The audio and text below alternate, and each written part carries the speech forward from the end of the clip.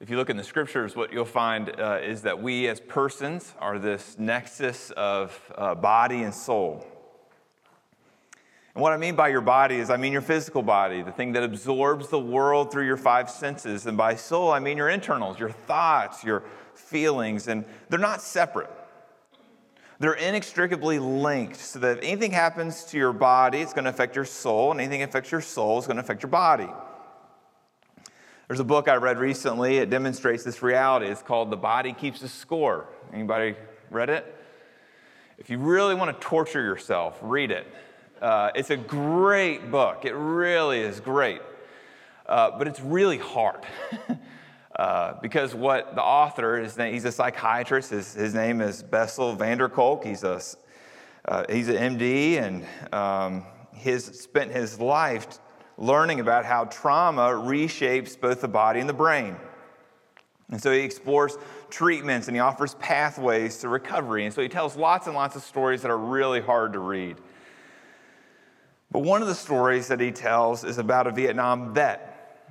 This former soldier, his name's Bob. And when Bob returned from the war initially, he had these unrelenting nightmares and he had insomnia. But what was even more troubling is that when his children would cry, it triggered him to remember the Vietnamese children who had been brutalized during his time of service. So he went to the hospital. He was so out of control.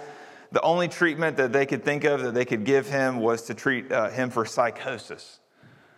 But Dr. van der Kolk had another idea. His idea for treatment was to treat him for his trauma, and he wanted to get Bob to be able to tolerate his feelings without becoming overwhelmed. And fortunately, this occurred, and Bob was able to finish grad school. He was able to reconnect with his family. But Bob's journey wasn't over. 18 years later, he had received his initial treatment. He needed treatment again because he was sending his son, the one who was crying before that was triggering him. He was now sending that son off to military service from the exact same armory that he left from when he went to Vietnam. So he went back to see Dr. van der Kolk, and this time Bob dealt with a whole different series of things. It wasn't around the Vietnam War. This time he was dealing with childhood trauma, of dealing with having a violent father and having a schizophrenic younger brother who he left when he went off to war, and he felt guilty for leaving his younger brother alone with his father. And again, now he's able to experience these painful memories without being overwhelmed because of the treatment that he received. He had a third round of treatment. This happened 5 years after the second round. It was when he began to experience these episodic paralysis in several parts of his body. And he was beginning to think that he was going to spend his life in a wheelchair. They had built a wheelchair ramp from the outside of his house into the inside of his house. But he went back and he thought maybe Dr. van der Kolk could help. The neurologist had no idea what was wrong. They couldn't find anything, but what Dr. van der Kolk wanted to do was the same thing he had done before. He wanted Bob to be able to befriend his physical symptoms rather than eliminate them. And so Dr. van der Kolk had him start working with a masseuse. He had him start taking yoga. I know that sounds hippy-dippy to some of you, but that's what was going on with Bob. But what these things did, the masseuse and taking yoga and being with Dr. van der Kolk, what happened was he began to have this sense of bodily pleasure and mastery that he had not had since he was a young man. He's still affected by the mysterious condition, but his life was far less dictated by his pain than it was before his treatment. See, what you see with Bob is this nexus of body and soul working together that needed healing. And I think it's a good illustration of how our bodies are woven together. I mean, you can think of others. You can think of other ways, like when you're stressed, you grind your teeth at night. You can tell yourself all you want, I'm going to quit grinding my teeth, I'm going to quit grinding my teeth, I'm going to quit grinding my teeth, but it's involuntary. When you're working out in healthy rhythms, you're better able to handle stressful times. You guys have experienced that. When you're sad, you eat foods that make you even more sad. Can I say Little Caesars with the Zap Pack for just a second? But here's the thing. This is the way that God made us. He made us from dust, the physical, and he breathed life into us, the soul. And then now the decay of our body-soul nexus, it is decaying because of sin. Our bodies dies. Our souls react in unhelpful ways to the world and to people around us. So we're sick, we're broken, and we need the healing from a physician. And this healing is the metaphor that's used in our text today. So if you came to church today and you're sick, either sick in body or sick in soul, then this text is for you. So let's read James chapter 5, verse 13. This is actually this is the last bit of old James today. Verse 13, is anyone among you suffering? Let him pray. Is anyone cheerful? Let him sing praise. Is anyone among you sick? Let him call for the elders of the church and let them pray over him, anointing him with oil in the name of the Lord. And the prayer of faith will save the one who is sick, and the Lord will raise him up. And if he has committed sins, he will be forgiven. Therefore, confess your sins to one another and pray for one another that you may be healed. The prayer of a righteous man has great power as it is working. Elijah was a man with a nature like ours, and he prayed fervently that it might not rain. And for 3 years and 6 months, it did not rain on the earth. Then he prayed again, and heaven gave rain, and the earth bore its fruit. My brothers, if anyone among you wanders from the truth, and someone brings him back, let him know that whoever brings back a sinner from his wandering will save his soul from death and will cover a multitude of sins. The word of the Lord. James is really clear in these 8 verses that we receive healing through prayer. And then he gives us 4 scenarios. The first one is in verse 13, praying for yourself. The second one is verses 14 and 15, praying with elders. The third is in verses 16 to 18, praying with sinners. And the fourth one is in verses 19 and 20, praying with strays. All right, the first one, praying for yourself. You see right there off the bat, we're called to pray for ourselves. And I don't know about you, but I have a lot easier time praying for other people than praying for myself. And he says if you're suffering, you should pray. If things are going great, you should pray. The translation is, there's no time when God does not invite us to himself. I mean, think about that. God wants to commune with you in your suffering. He's not overburdened by it. And in fact, what communion with God does to your suffering is that it sanctifies your pain. Praying in your suffering keeps you from utter despair. Now, it doesn't keep you from despair. It doesn't keep you from suffering, but it keeps you from utter despair. The other circumstance, being cheerful, is another occasion to pray. It might not seem obvious on the surface, but it's important to pray when things are going good, because if you don't, you can become delusional and think that the good things in your life are the result of your efforts, instead of realizing what James told us way back in chapter 1 when he said that all good and perfect gifts come from above. So you put these two things together, pray in your suffering and pray when times are going good. In your sorrows and in your joys, you begin to see that we angle our whole life to God. And if you do, you'll be healed. You'll be healed from despondency in your suffering, and you'll be healed from arrogance when your lives are pleasant. But then James makes a move from praying for yourself in verse 13 to having others pray for you when you're physically ill. You see it in verse 14 and 15? He instructs those who are sick to call for the elders. And the elders come and they anoint the person who's physically ill with oil and they pray for them. So let's break that down piece by piece. I mean, when I got to the couple commentaries I read this week, it was like, if there was this much commentary for verses 13 to 20, this much was for verses 14 and 15. That's all any of them wanted to talk about. But I was like, we're going to spend some time on it, but we're not going to spend all our time on it. So let me break it down piece by piece for just a second. You'll probably have some questions, and we can talk about them later. But let's do the first one. Let's talk about elders first. Notice it's not just anyone in this passage who prays for healing. It's the elders. See, the elders is a position in the New Testament church as opposed to just older church members. See, elders were the permanent local leaders of each church. You see it in Acts 15, where Jerusalem, the church in Jerusalem, had its own elders who decided doctrinal matters. You see Paul, when he plants churches, he then leaves them in the hands of elders, Acts 14 and 20.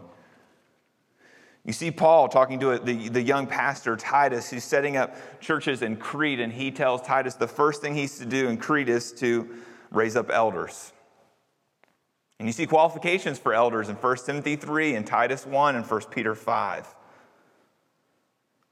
But when you look at James chapter 5, verse 14, and many other passages in the New Testament, you see that the point of the leadership of the elder is not to wield power for their own gain, but it's for them to use their position for the welfare of the people under their care.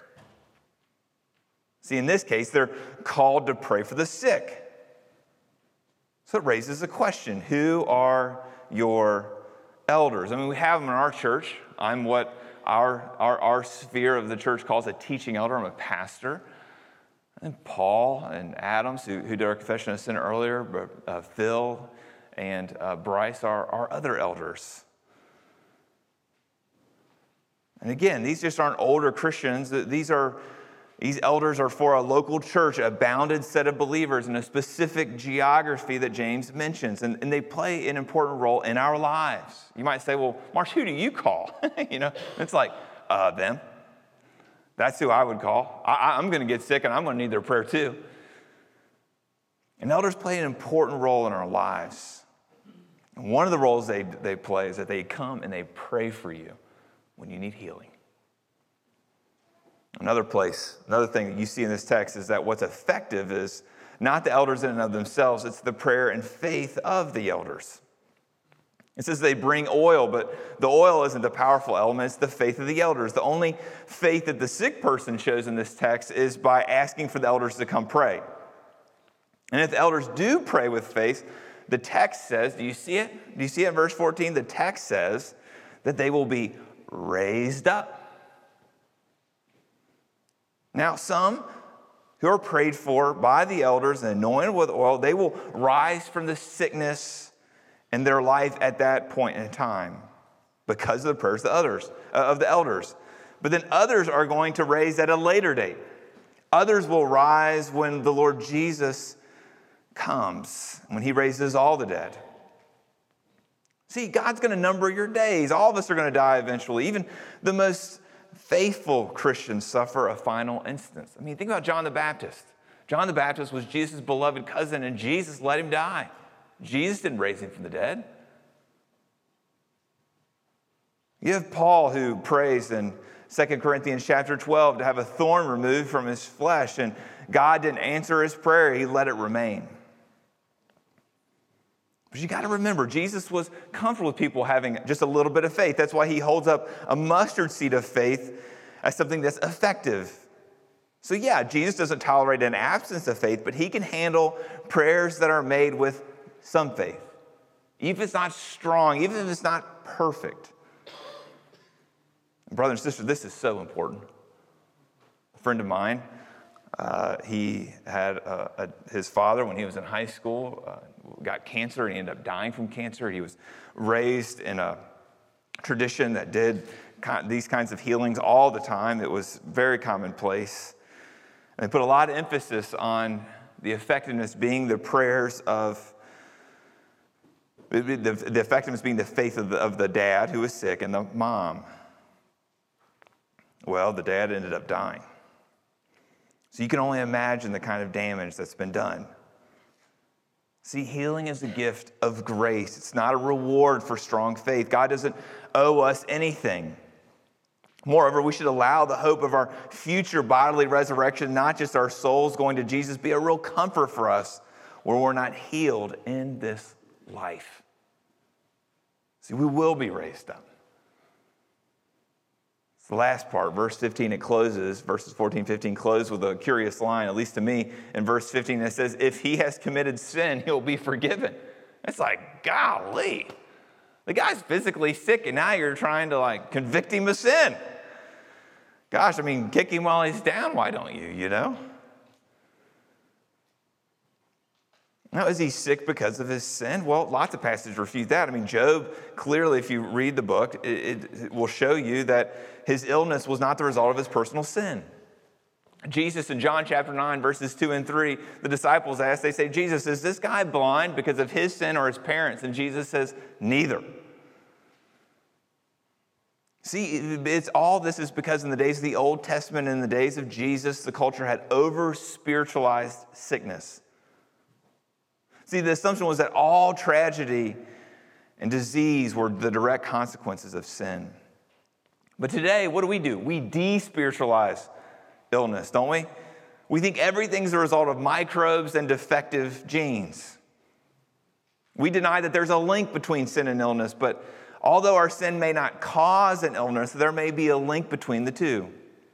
So in some ways, we need to re-spiritualize illness without overemphasizing it. So don't neglect medical care.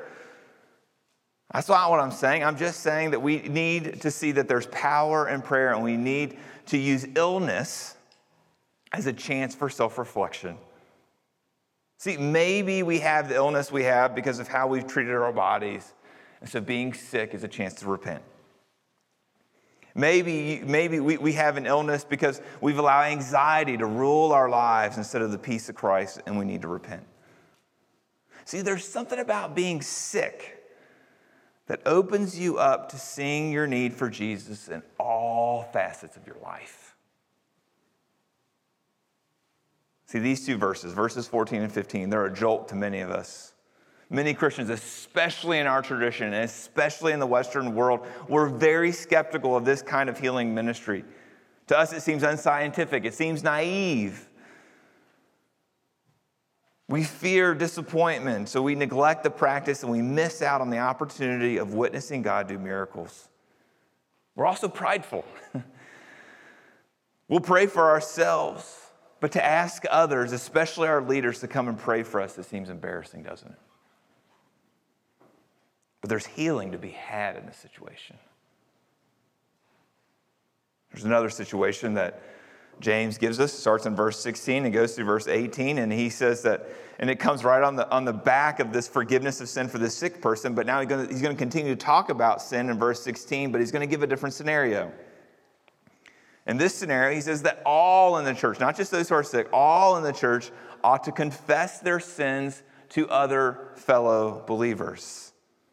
And they should do so that they might be prayed for and they might receive healing. One of my favorite books is a book called Life Together. Life Together is written by Dietrich Bonhoeffer, who was a German pastor, theologian, who was martyred for trying to take down Hitler during World War II. It's an absolute goldmine. And in it, here's what he says. He said, sin demands to have a man by himself. It withdraws him from the community, and the more isolated a person, the more destructive will be the power of sin over him. But confession to a fellow brother or sister destroys this deadly autonomy. It pulls down the barrier of hypocrisy and it allows the free flow of grace in the community. See, wouldn't that be amazing? Wouldn't it be amazing, this repeated free flow of grace flowing not just from staff to congregants, not just from elders, deacons, deaconesses to congregants, but to all of us, to each of us. But notice, it's not just the confession that makes this powerful. What's powerful is the prayer that follows the confession. See, we pray for each other. If you're broken and you're in sin, you can't heal yourself. You need Jesus mediated to you in the prayers of another brother or sister in Christ to give you what you cannot give yourself, and that's healing. But do you see there's a requirement for these prayers to be powerful and effective? Do you see it in verse 16? The requirement is the righteous. And that word righteous is intimidating, isn't it? It has this forbidding ring to it. It seems to count so many of us out until we consider who he holds up in verse 17 and 18 as the model. He holds up Elijah. If you don't know much about Elijah, let me tell you a couple quick things about him. Elijah had a very up and down career as a prophet. We saw one of the ups of his ministry here in our reading. But one day, this was a good moment, he stood up to the prophets of Baal. And the next day, he fell into the depths of depression. One day, he stood up to the evil foreign dignitaries. The next day, they threatened him, and he ran off. One day, he was selfless. The next day, he was filled with self-pity. You know what that sounds like to me? Me?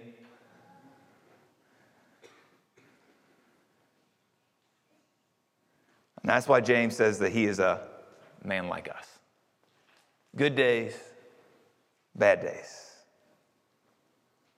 And when we look at Elijah's prayers in the scriptures, here's what you find. You find that they're simple. You'll find that they're brief. You find that they get to the point. You'll find that they aren't very complicated.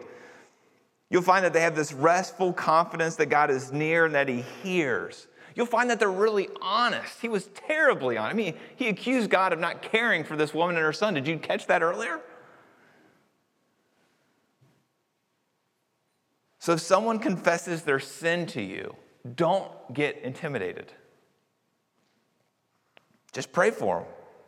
Just pray that they would experience freedom from guilt and shame. Pray that they'd have the ability to walk in new obedience, and then give them a great big hug and tell them to go on with their life.